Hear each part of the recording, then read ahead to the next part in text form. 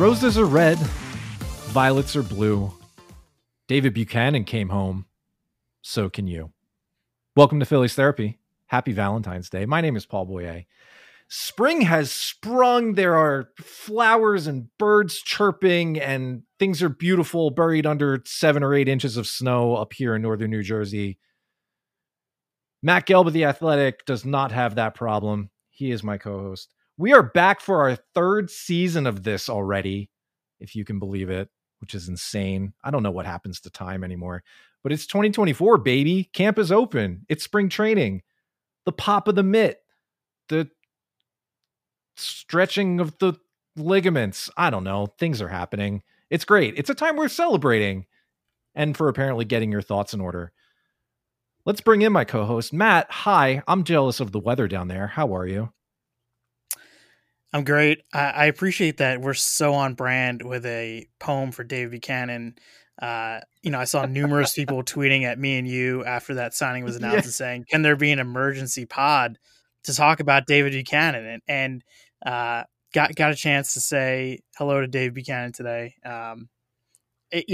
It's a cool thing. Like I did not realize actually that there's a lot of little details in it that make it even better. It's like he met a girl in Easton when he was pitching for the Iron Pigs years ago, and he married her, and they now have 2 kids. And so now they're he's been overseas for years now. I mean, he pitched in South Korea for the last 4 years, Japan before that, but now they're building a house in the Easton area. Really? And most likely, he'll be pitching in AAA for Lehigh Valley if he has a decent spring.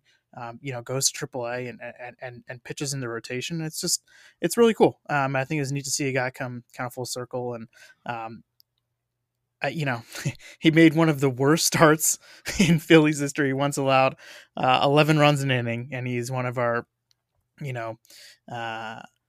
famous rebuild characters. And I think it's cool that he's getting to see it from this side, even though he probably won't factor into anything that matters about the 2024 season. We can still have fun with it, right? Yeah, no, it's great. It's so funny how with some of these guys, and David Buchanan, for those of you who need a very quick crash course, 7th rounder in the 2010 draft is now Jesse coming Biddle up. Draft. Yeah, is now coming up on his 35th birthday. Atlanta, Georgia native. Last pitch for the Phillies, 2015, had ostensibly a 7 ERA. But his last game at the end of the 2015 season against the Marlins, take that for what it's worth. 6 2/3, 7 strikeouts, a walk, 1 earney, and then that was it. That he ended his season on that note to keep his ERA at 6.99, just below that 7 mark. But now he comes home, and I don't know. I think that's cool. I like it when, it's not quite. It's a different kind of thing than I felt for Scott Matheson. You remember Scott Matheson leaves the Phillies organization and Major League Baseball, goes overseas and becomes an absolute star in Japan. He's like a national legend over there. The guy went on an absolute roll and never came back to the States. But now we have a guy who's following in that like Miles Mikolas, Colby Lewis kind of thing, where they leave for a couple of years and now he comes back. He was really good over there, but he's coming back to the States. It feels like a homecoming. It feels like something that deserves some kind of happy ending. And I look at his number, 4 home runs allowed in 188 innings. I was going to say, we're really going to find out how the quality of baseball is in the Korean baseball. Like, I don't know what it is. What is it formally called? KBO? Is that what it is? Korean Baseball Organization. Yeah, I think. Yeah. I guess we're going to find out a lot about the quality of baseball because he put up some great numbers there the last years. I think he's a guy who's was signed to go pitch at AAA and give them some innings at AAA because they could use that. So yeah, it's cool when you can give that to a guy who, you have a long history with in your organization. And as a guy who has he's seen some shit. Yeah. So, you mentioned depth, you mentioned the rotation. Depth overall is kind of an interesting focal point for this team as we enter this spring. They are once again top heavy. No one doubts the star power, but once you start getting into the reserves, the cavalry, the potential replacements, things start to get a little interesting. They made a couple of moves recently, flexing some of that low $1 million muscle with split contracts to land the likes of Colby Allard, now Spencer Turnbull most recently, guys who are expected to compete for the last spot in the bullpen, like the Dylan Covey, Nick Nelson memorial kind of spot. And there are different option statuses to consider throughout this whole thing. But basically, the Phillies needed to get a little bit creative. And you've written about this in a couple of your stories, and you've mentioned this. They don't have the playing time to offer a lot of guys who are left on the fringes of free agency right now, especially in the outfield. You've mentioned that there were guys that they were interested in who, you can't really promise them full time because Johan Rojas is here and has the first crack at it with Brandon Marsh going to left. You can't promise guys a lot of starts because the rotation is basically set in stone almost right now. And the bullpen is also pretty full up. There isn't a whole lot of wiggle room right now, except at the very fringes of the bullpen and potentially in a 6 starter kind of swingman capacity. So now here we are signing some depth guys, getting to some churn moves. Churn, of course, being guys picking up on waivers and then the designation for assignment, the corresponding moves, basically the moves at the 25th and 26th spots of the roster and lower on down the 40. Matt, I think it's interesting what they're doing.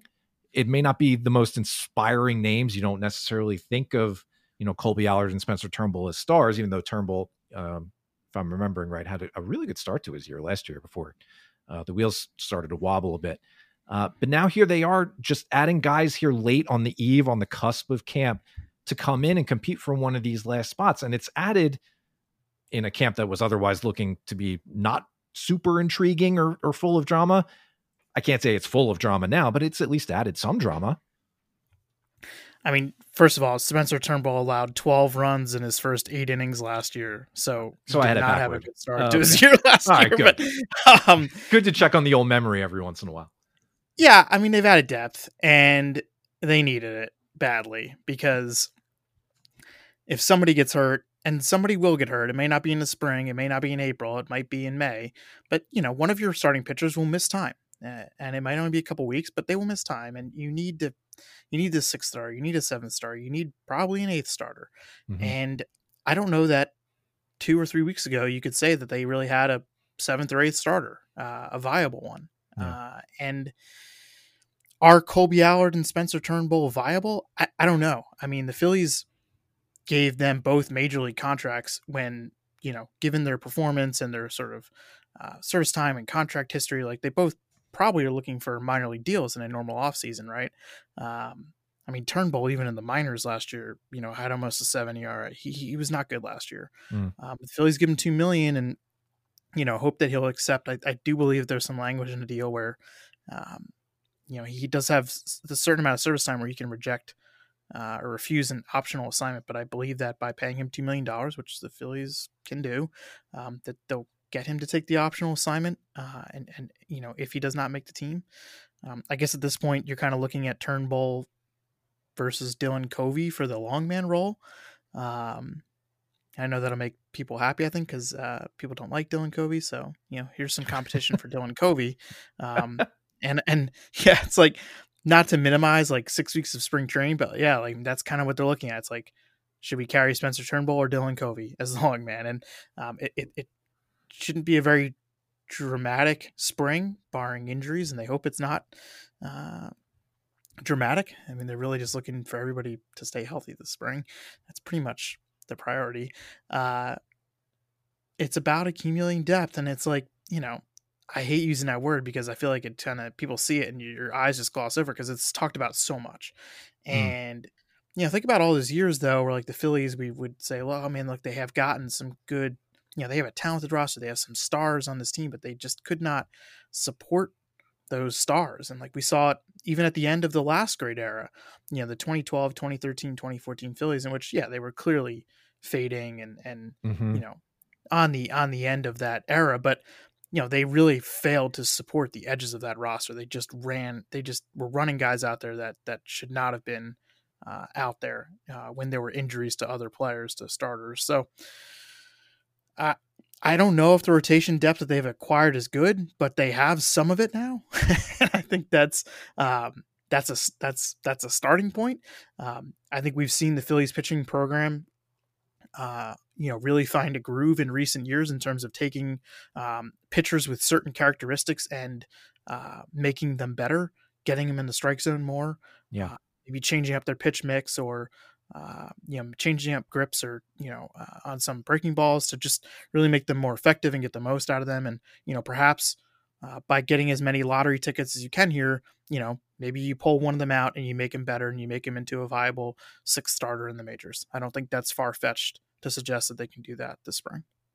Yeah, it's sort of a leap of faith for me if I'm unfamiliar with a guy's game, right? Spencer Turnbull, obviously, I completely forgot the start of his season for starters, but I'm not really up on what he does, what his game is. I did not watch a ton of Tigers baseball last year, and I've just kind of poked around looking at him from a really high level just to kind of get a lay of the land. It's sort of a leap of faith from that perspective to believe that the Phillies have a plan here, right? That they have something that they have their eye on a particular fix, a particular pitch. Maybe they want to start spamming something more. Maybe they have a grip adjustment. I don't. The details and the adjustments are on such a fine biomechanical level now that it really laps what is publicly available that I've seen anyway. So I just sort of have to be like, okay, here's what I think they're looking at. Here's an idea of what they might be going for, and then see if whatever changes they actually try and apply actually work. So it is a bit of a leap of faith. And it's also, again, like with all of these things, not my money. You think you have a fix and you want to pay this guy $2 million because you think it'll work. Okay, yeah, go for it. Sure. This is a team that needed innings, right? Like roughly speaking, you got to cover 1,400, 1,500 innings in the course of a full season. And you don't have 5 starters pitching 200 anymore. Nobody does that. So you got to have a lot of arms to go through. And if this is the way you got to do it, then this is the way you got to do it. It's creative. It's flexing some of that financial muscle in a completely opposite way from the Trey Turner deals and the Bryce Harper deals. You're not going 9 figures. You're going 7 figures. You're going low 7 figures. In some cases, even lower than that if they don't pitch enough time in the major leagues this year. But it's creative, and I like it. If that's what you got to do, then do it. Yeah, and let's call for what it is, though. I mean, they've had to be creative because they really haven't done a great job developing it from within.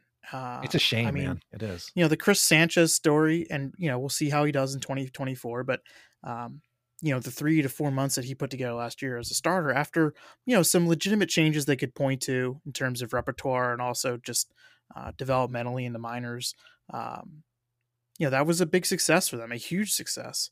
And they haven't had successes like that in recent years with starting pitchers, and they're not the only organization. I think it's pretty clear that developing good major league starting pitchers is really hard right now. But the Phillies just had very little at AAA, and even if we want to count AA too, I mean the upper minors depth, not just in rotation, but the rotation sticks out. It's lacking. I mean there are very few guys in AA and AAA this year who you can be like, oh, I think this guy can legitimately reasonably help them out in the majors if there's a need. Mm-hmm. There's just not a lot. Yeah. And so because they've had some, gaps in player development, they have to do it this way. It's forcing them to be creative because typically you're able to develop a 4th outfielder or a 6th or 7th starter or, a 6th reliever from within. And they haven't necessarily been able to do that on a consistent enough basis, I guess is the best way to put it. Yeah. Because they've had guys. I mean, they've had, Matt Vierling and Nick Maton turned into, a solid late inning reliever in Gregory Soto. I mean, they've had guys, depth guys, kind of those pieces like Connor Brogdon, I know is kind of on the bubble right now, but I mean, Connor Brogdon was, an effective big league reliever for a little bit. He was homegrown. They just haven't had enough of those kind of successes from within. And we're not talking about developing stars all the time. But, those guys who help you out during the 6-month regular season, some of them have to come from within, and they just haven't had a ton. Yeah, it's sort of the unfortunate point where you try and pick up on some of these guys who are, maybe ascendant complex guys who come over into full season ball, and you're like, all right, let's see what you got. And then the progression happens and you just sort of forget about them. I do. I'll speak for myself. They kind of fall by the wayside. Guys who just can't make that leap, even to AA, like we're mentioning.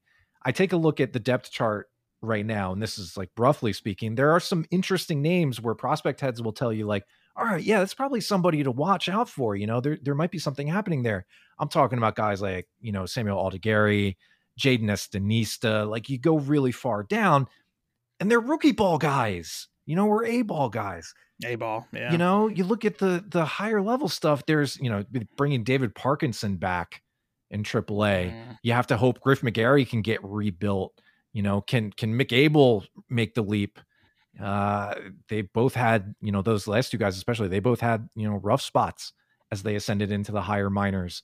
And then, the AA depth chart, as I'm looking at it on Fangraphs right now, is not full of name brand guys whose names I've barely even seen before. You have Mitch Noonborn, who was sent to the AFL, and then you get into the likes of Matt Osterberg and Victor Vargas and Jordan Fowler, and they're new names to me. They haven't stuck out. Even somebody who's interesting like Alex McFarland underwent Tommy John surgery recently, so he'll be out for a while. And there's not a lot there. It's unfortunate, because I think for all the other things that they've done right at the major league level, they've done a really good job supplementing. Clearly, you make 2 straight NLCS trips and 1 World Series trip.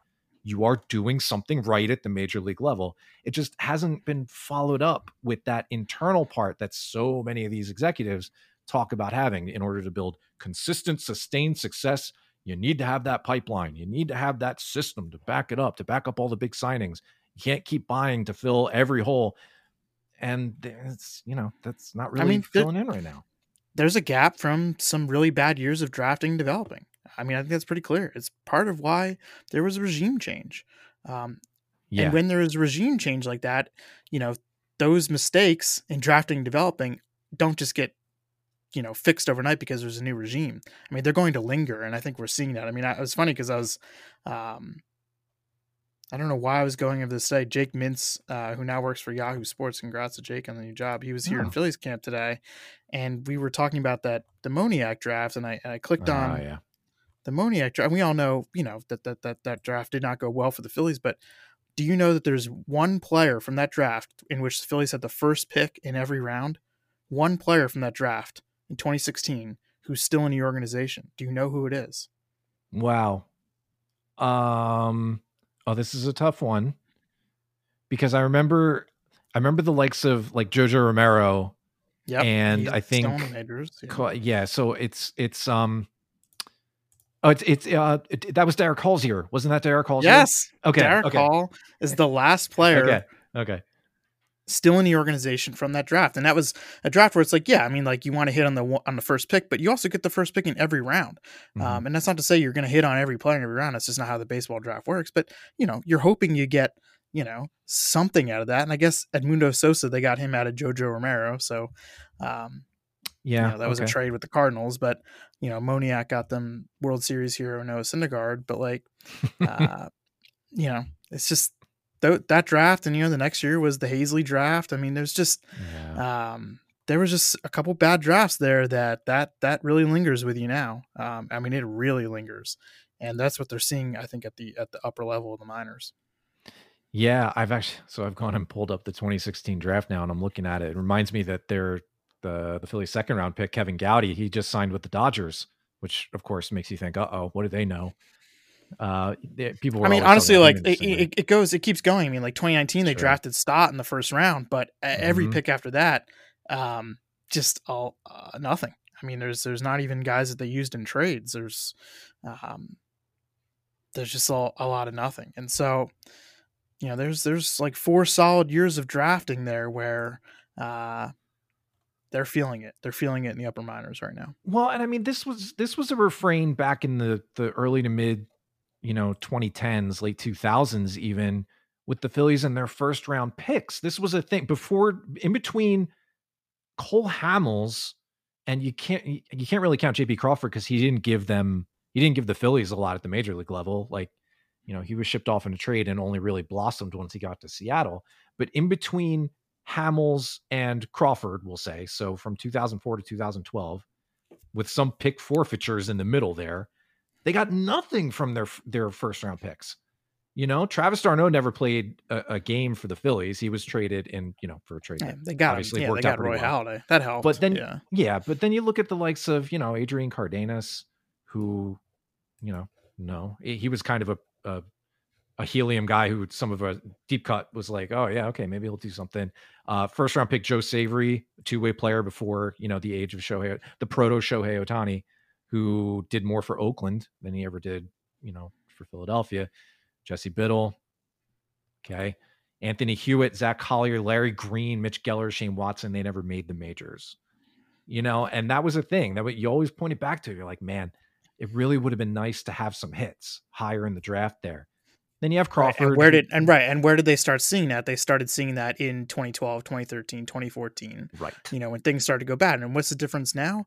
The difference is they've thrown as much money as they possibly can at every hole, at every problem they have. And it's worked out nicely, right? Oh, it's working very well. I'm very happy. I like this team a lot. Although I do think we're at the point now where if it doesn't work this year, there are going to be bigger changes. I don't know what exactly that's going to look like, but it feels to me, if they can't get the job done this year, there's going to be far more turnover next offseason than there was this offseason. I'll just put it that way. That's the feeling I get right now. Maybe that means more money thrown at some other player and somebody gets shipped off. I don't know. We're not talking about that yet. The strategy has worked to this point. It's a successful run. This is a lot of fun. I'm still having fun. I'm enjoying this team. But there is a concern now. There is some death problems. We're probably going to see a bunch of guys just over the course of the season have to step in, whatever position, whatever spot in the rotation or bullpen. And there's going to be some teeth gritting. We'll just have to get ready for that starting right now. One guy who we're not worried about once he is on the field, but maybe we're a little worried about what his status is going to be moving past this year, is of course Zach Wheeler. We've talked about him before in our offseason check-ins leading into this camp. Matt, there's some thought now, potentially, that there's reason for optimism. I saw some quotes come out today that are publicly like, Dave Dombrowski was like, yes, we've started talking about an extension. Zach Wheeler was like, yes, we love it here. We want to stay here. Everybody's saying the right things. Everybody's pushing the right hype buttons. Is that optimism founded? Are we not going to have a revisiting of the Nola situation where he's just going to test the waters at the end of the year? Are we actually going to see Zach Wheeler get an extension before the season starts? I don't know. I mean, I think it's possible. I think it's very possible. And you'll remember that I thought, that a Nola deal would get done. You'll also remember that I basically pegged the number. It was amazing. Yes. One spring ago. And they didn't get to that point. And I do think there are some differences in the Wheeler situation from Nola's situation. The biggest difference perhaps being that Wheeler has been to free agency already. Nola had not. Nola had never gone to free agency, and I think there was some desire to see, maybe what other teams thought about him or envisioned for him. With Wheeler, I he's saying a lot of the same things that Nola said last spring. Phillies people that I talked to are saying a lot of the similar things they said last spring. And I do think there was legitimate optimism that they could get something done last spring, just like there is this spring with Wheeler.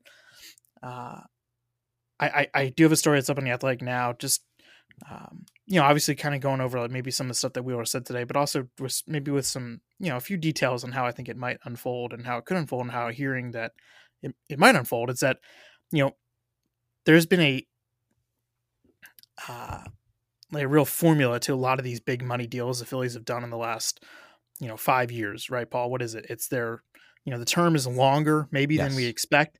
And that's to get, the annual average value a little lower so that they can, kind of massage those tax bills, I guess. But if the players are open to it, the Phillies are fine with that. They're fine adding on a year or two at the end because, money means nothing in 2031. And so that's true. I don't think that a Wheeler deal, possible extension, will follow that formula this time. Now there's differences here. I mean, Wheeler is 33. He turns 34 in May. And so, he's older than most of the guys they've done these big free agent deals with. And so I do think that this has the possibility of being, and just from talking to people who are involved, a shorter term deal with a higher AAV. The kind of deal that you give to a starting pitcher in his mid-30s, right? I mean, wouldn't you, I almost feel like the Phillies would rather it that way. And I think Wheeler actually might rather it that way too, because if he does have, another decent, let's say they sign him to a 3-year extension, that gets him through 2027, and he'll be, I don't know, 37, 38. Maybe he's pitched well enough to go get himself another deal. I mean, so I think that's true. Maybe. I think both sides are like really enticed by the short term high AAV idea. I do think they're far, they're not close right now. Like, they're in the early stages of negotiations, and what happens in early stages, one side has a big ask and the other side is like, I don't know about that. And, ultimately, you meet in the middle, somewhere near the middle. And that didn't happen for a few, for about, I don't know, 8 months with Nola. It took that long for them to meet in the middle with Nola. Yeah. Essentially, they ended up meeting in the middle to where they were at. They each side made some concessions. I do think that there's a possibility that this just doesn't take that long with Wheeler. All of that makes a lot of sense to me, and especially the point about potentially seeing your way through to another chance at free agency in the later stages of your career if you're Zach Wheeler. This is a guy who, relatively speaking, doesn't have a ton of miles on the arm still. He's still under 1,400 innings for his career. Yep. Crazy, right? He's starting his age 34 year. The 2020 season was shortened, obviously. He missed some time in 2022 with injury.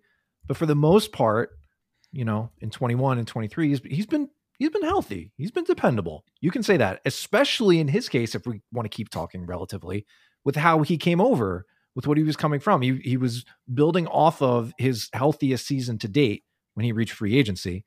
But the track record in the book on him was that, he had some major injuries. He had missed 2 consecutive years and change, and then looked good, not amazing, coming into that free agency. And the Phillies bet on him, and they have scored enormously. It's probably the best free agent deal for a pitcher ever, right? Unbelievable. My God. I wrote in my story that it might be one of the best free agent deals for a pitcher, like, in history or modern history. I don't know if it is the best, because I'd have to really dig into that. It's one of the best. I think it's fair to say, right? You could be paying him $40 million a year and it would be a good deal right now. Like, if you want to talk in terms of bang for buck, yes, absolutely. But the fact that they saw through, to take that chance and feel good enough to give a 5-year guarantee for someone with, the medical history that Wheeler has, I guess you could say, to bank on him that way. And not only has it paid off where he's, say as good as he was his last 2 years with the Mets, he has far exceeded that. He's had playoff heroics like very few starting pitchers who have ever pitched for this organization have ever had. He's had some of the most big brass balls starts in the playoffs that he goes out there and he absolutely puts his foot down on these guys, and it's been tremendous. Yes, as far as I'm concerned, it is one of the best deals I've ever seen this team make, and it's hard to say otherwise, objectively or subjectively. Do you think he's one of the 10 best pitchers in baseball right now? Or should I say starting pitchers? That is interesting. Yeah, well, it's probably fairer to say starting pitchers. I think it really depends on what you value in a starting pitcher. I think there are pitchers out there who will have better rate stats, better rate performance stats. I'm talking about the likes of a healthy Shane McClanahan, who might put something together that, puts him a tier above what Wheeler can do. But the fact that Wheeler has been durable enough over the last 3 years to go 150 or sometimes way more innings and still put up the quality that he does, might not be quite the rate stats that some of the very top guys do, might not quite be Garrett Cole, but it's in the conversation. I would not fault anybody. I'm not coming up with a list right off the top of my head just because I don't want to forget somebody and make it obvious. But I would think at first blush, instinctual answer would be yes. I would feel comfortable putting him among the 10 I think best so starters. Too. Yeah, right now, yes. Yeah. And so at that point, you have to feel comfortable with that, with a 3-year deal. Right. And we're talking about, Wheeler is still close with Jacob deGrom, one of his former Mets teammates. I think they're really friendly and they talk a lot. And deGrom got a deal that some would look at and say was a massive overpay. It was 5 years at $37 per year, and deGrom has won Cy Youngs. He's pretty I think pretty clearly has had a better career, I think, than Wheeler to this point. Yeah, that's fair. Where he signed it. deGrom was about the same age when he signed his deal that Wheeler will be after this season. So I'm using different comparison points here, but then again, though, if Wheeler signs for for a shorter term, why not get to around that AAV number, 37, 36, 37? I think Garrett Cole's deal is 36 per, obviously much longer than the one that they would be signing Wheeler to. But I think that, 3 times somewhere in the 35 to 37 per year range is not crazy and probably a decent deal for both sides. I'd be fine with it. I am usually okay with things that get these guys paid. Look, it's all a matter of, do you think a 35 or 36-year-old Zach Wheeler gives you a better chance to win over the course of a season than free agent X, who you could sign for a little bit less money? And it's a good pitching market. It's a good market after the season, free agent wise. Corbin Burns, Shane Bieber, Walker Buehler, the Verlander and Scherzer both could be free agents. Who knows? Verlander's already hurt again. Yeah. I'm thinking I'm forgetting somebody, but it's a pretty good free agent class of pitchers, if you want to take that risk. But again, I do think, we'll see. I mean, I think both sides here are legitimately interested and, have a path, I think, toward, to getting something done. That's good. I mean, I want this ride to keep going for as long as it can. I, like most people who are scarred by the early 2010s, would like to avoid a repeat of that. Of course. Sure. These are different players, right? And that core didn't have, Bryce Harper. Oh, Max Fried. I forgot Max Fried. Okay, I'm sorry. Yeah, that's another guy. Sorry to interrupt. But yeah, I mean, it's a good class. Yeah. That's a good class. Maybe you want to skip that. Maybe you don't want to be one of that crowd, like that's a buyer's market, right? That's good for the people who are interested in pitching to have people to pick from. I don't know what effect it would necessarily have on a difference in what his deal looked like, but maybe that's not something you want to go through. I don't know. In any case, they've said the right things, right? Wheeler and Phillies manager, they've said the right things. They want to get something done. They're going to work on it, and hopefully they do. Because I think this is a guy who, right now, I would feel comfortable giving him 3 years and feel like in 2027, he could take the mound and still look like a major league caliber starting pitcher, one of the better major league caliber starting pitchers, even at a higher age for pitching, mostly because the tread is a little lower, but also because I feel like this team just has a good idea of how to use him, how to keep him healthy, and how to utilize his stuff to make him most effective. Like, the proof is in the pudding. He's taken off the last few years. So and that's the thing. It's a relationship that has worked, not just one way. I mean, I think, Zach Wheeler is clearly, before he signed the deal, you laid it out, Paul. He wasn't necessarily this known commodity. There were a lot of questions about, the rest of his career, but I mean, he has become one of, I think, the 10 best starters in baseball, and the Phillies have helped him. A lot of it's Wheeler. He has really made himself into great pitcher. The Phillies have helped him get to that point, and he's aware of that. He's noted it numerous times. So there's that. We'll keep an eye on that. That's something I'll be waiting for. I will hold my breath for a little while. I won't be able to hold it for the full month. That's just, I mean, for being totally honest, it really is like the only and biggest thing that can happen in the next 6 weeks. I mean, really, like, there are other things that could happen. There's fights for bench jobs and bullpen jobs. I still think they're going to sign, another utility outfielder, fourth bench type thing. Somebody who fits that description. I do think they will sign someone there. Uh-huh. But we're not talking about anyone crazy. And beyond that, beyond everybody staying healthy, I mean, like signing Wheeler is, pretty much the biggest thing that can happen in the next 6 weeks, I think. Well, okay, so yeah, no Cody Bellinger, sure, fine, but a lot of people are starting to think like there's a dark horse thing with Jordan Montgomery, who's still a free agent. Maybe not Blake Snell quite as much, but Jordan Montgomery is still out there.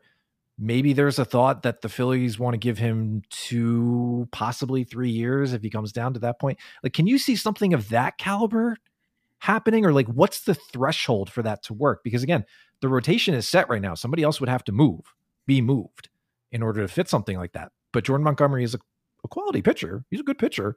And if he fits their deal parameters, I guess, I don't know, could something happen there? Do you think it gets to that point?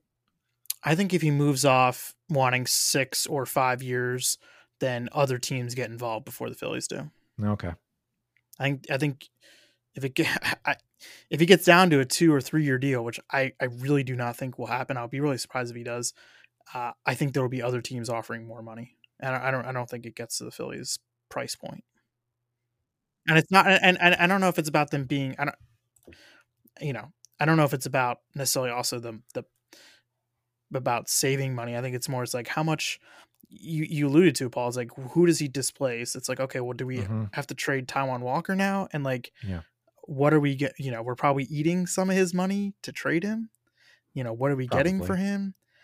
And it just starts to get kind of messy. Now all of a sudden you're spending, whatever you're paying Montgomery plus whatever you're eating of Walker for a number 3 or 4 starter. And I don't know.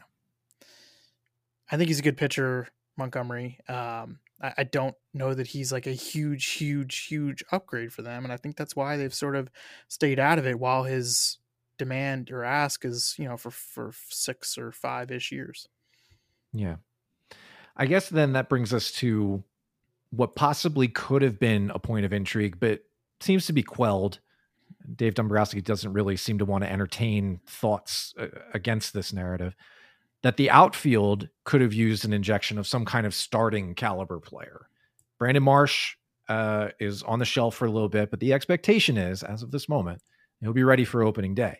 We don't know what kind of ramp up he's going to have in the spring, when he'll be ready to take the field. Maybe he needs to start the year on the IL. Not quite sure. They're pretty confident the way they're talking. And I'm always skeptical about the way teams talk about injuries.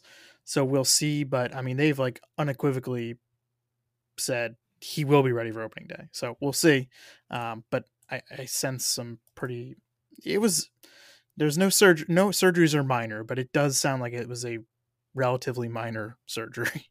Do you know that? I don't know if I heard the context around it. Was it just when he was ramping up off-season workouts, he felt a twinge? Yeah. He felt something early last week, and then they looked at it, and it essentially, like, I guess, was a piece of cartilage that had probably been displaced a while ago, but had moved into an area of his knee where it was started bothering him. Okay. So while it wasn't like necessarily a recent injury, it's something that only started bothering him recently. Okay. If that makes sense. Does that make sense? Yeah, well, it does. I think it's important to shed a little light on, well, if he was hurt, why didn't he get this addressed earlier on? Well, it was probably because he wasn't doing the high intensity, get ready for the season workouts back in December. Like that's just one of those things. Nobody knew about it until he actually started moving that way. At least that's what I figured. And it's nice to hear that, that's essentially what happened.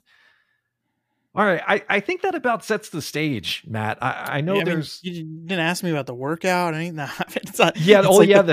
People were asking, like, Rob Thompson's like, who stood out on the first day of camp? And Rob's just like, I don't know. Everyone is healthy. It's because it's like one day workouts, and they've been down here. A lot of these guys have been here for, more than a week. Some guys, multiple weeks. Thompson and a lot of the coaches have been here since like the 1st or 2nd of February. So while today was the first official workout and the players had to be here, pitchers and catchers had to be here by yesterday. There's been workouts happening for a while. And I mean, it was pretty It wasn't even that long of a workout. They it was a bunch of bullpens and some PFPs and really stimulating stuff. Well, okay. So then that's the present. Let's look ahead a little bit. I know you have your eyes on somebody this camp, somebody who's going to pique your interest during their appearances. Do you want to let that leak? Who's your yes? Who's your fave? Crush. Your camp crush. And I'm gonna get. Yeah, every year I joke with Todd Zlecki and Matt Breen used to cover the Phillies for the Inquirer. We don't, I'd always have one or two guys, and they'd have one or two guys who they just for no real reason become interested in spring training, and it's just kind of how you pass the time. Sure. I watched Michael Mercado throw a bullpen today, and he's the guy from the Rays. Yeah, he throws hard. He's a big guy, and I am fascinated to see him pitching games. Michael Mercado, he's very interesting to me. Okay. He's a reliever with options. Had a huge strikeout rate last year in the minors at AAA. This is the first, full year being a reliever. Rays need to add him to the 40-man. They, in Rays fashion, they didn't have they had too many guys and not enough spots, and so they flip him. And the Phillies didn't really send much of substance over. It was like Adam Leverett, who's not really ever been a prospect. So, maybe that tells us that Mercado is not really much of a much of a guy, but I don't know. I'm intrigued. He's tall, he throws hard. Sign me up. Okay. All right. And I guess I'll give one too, because the last couple of years I've been really hooked on, Matt Vierling and Nick Maton, which was kind of the sad part of seeing them go to Detroit. But for me, I want to see what Matt Caroon brings to the table, because he had such a crazy end to his year where he was just absolutely on fire, hitting the crap out of the ball. He's a little bit older, but now's your chance, man. I want to see what you got. I'm interested to see what Matt Caroon does when he steps to the plate. In addition to some other guys, of course, but I think I'm really going to be interested in Matt Caroon. All right, cool. So Matt, camp has begun. It's here. Baseball is back, baby. The Super Bowl is done and baseball is here. We get games in a couple of weeks. We somehow got a Joe Savory reference in a podcast on the first day of spring training 2024. Look, if you're not hitting the ground running and you're not starting in prime form, don't even report. Don't even report to podcast spring training. All right. We're serious here. We take this very seriously with our guy remembering and name dropping. This is what we do. Oh, speaking of which, did you see that? Did you see that Corey Knebel is back? Yes. He had the bad surgery, the really bad surgery. He tore the capsule in his shoulder. That's the Johan Santana surgery. Yeah. It was a really bad injury he suffered. But he didn't pitch at all last year. So he's in White Sox camp, and somebody made a joke that, was it you or somebody made a joke that he'll lead the White Sox in saves with 11. Oh no, that wasn't me. I think that was Rob Orr. From okay, yeah, a very funny joke. I like that. If I am remembering correctly, thank you. I'm humbled to be confused to Rob, who's doing unbelievable public analysis work. White Sox, they're bad. Corey Knebel's only 32. He's only 32. Oh, do you know the Marlins still haven't signed a major league free agent this offseason? I thought you were going to follow that up with ever, because it feels like they never signed anybody. they have not signed a major league free agent. No, it's not totally surprising. It's the Marlins. Yeah. What do you expect? Yeah. What do you want me to say? I'm not gonna say. No, I was looking over the division again. Yeah. On my flight down. It's weird. The Nationals have signed every first base DH type. They've signed both Joey Gallo and Jesse Winker this offseason, which is just tremendous. Corey Knebel makes me think of I briefly confused him with Brandon Kintzler in my mind, because I think Brandon Kintzler finished his career something like 2 weeks shy of 10 years of service time or something like that. Oh, yeah. And I saw Knebel guys saying, he's finally going to get it. And Knebel's only got like 6 years. I don't know what I was thinking about. I can't believe he's only 32. Wow. God. Right? Doesn't that feel like forever ago? Yeah, Wheeler. So Dave Buchanan, him signing, he is the oldest pitcher in camp. Before that, it was Wheeler. Wheeler was the oldest pitcher in Phillies camp until they signed Dave Buchanan. But It's crazy to me. I keep using the stat in a few stories I've written of late because it blows my mind. The Phillies had the second fewest plate appearances last year by guys 33 or older.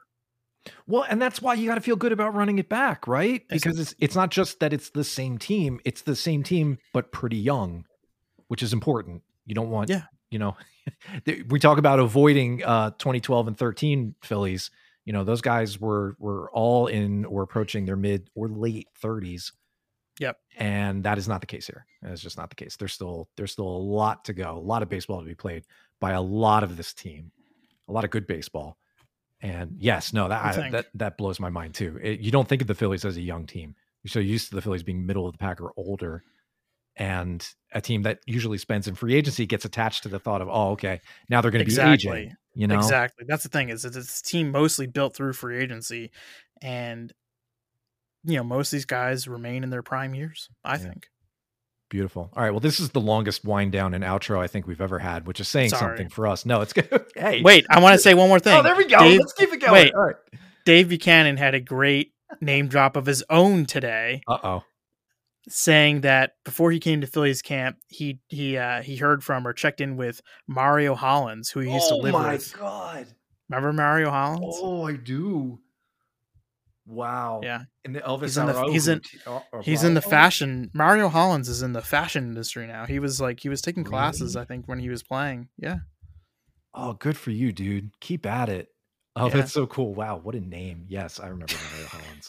Now we can stop the podcast. Wow. Yes. Now we can. 2014 Mario Hollins. Okay. Great. Hey, baseball is back and so are we. Thank you all as we embark on this third season. I can't thank everybody enough. I'm feeling very grateful every time we do one of these. So we'll keep it rolling. Camp has only just begun. We are obviously firing on all cylinders with the best name dropping and guy remembering we can possibly do. It's only downhill from here, which I've always kind of wondered about that saying. Does that mean if it's downhill, it's supposed to go down in quality, but if it's easier to go down, you're picking up speed. Yeah. You know what? Exactly. That's a paradox. All right. I hope you enjoyed these last 45 minutes. I know we did. We'll be back with you again soon. We'll check in again as things progress, as games get closer and things start taking shape, as some of these races evolve, and hopefully maybe a little more intrigue comes in. We'll see how things go. Go read Matt's stuff on The Athletic. We've mentioned a number of the stories that he's published over the last week or two. They are all worth your time, as always. Lots of fun facts and figures. Good stuff on the Wheeler extension, obviously. And we'll have to keep an eye out for, we touched on this briefly last check-in, but I think the last thing outstanding right now is Alec Boehm's arbitration hearing, which I think is happening this week. It is this week. Yeah, so we'll see how that goes. But that's basically it. Then everybody reports, everybody works out, and we start getting the games. Oh, I'm so excited. So we'll see you all again soon. It will not be long. For Matt, I am Paul, and we'll talk to you then.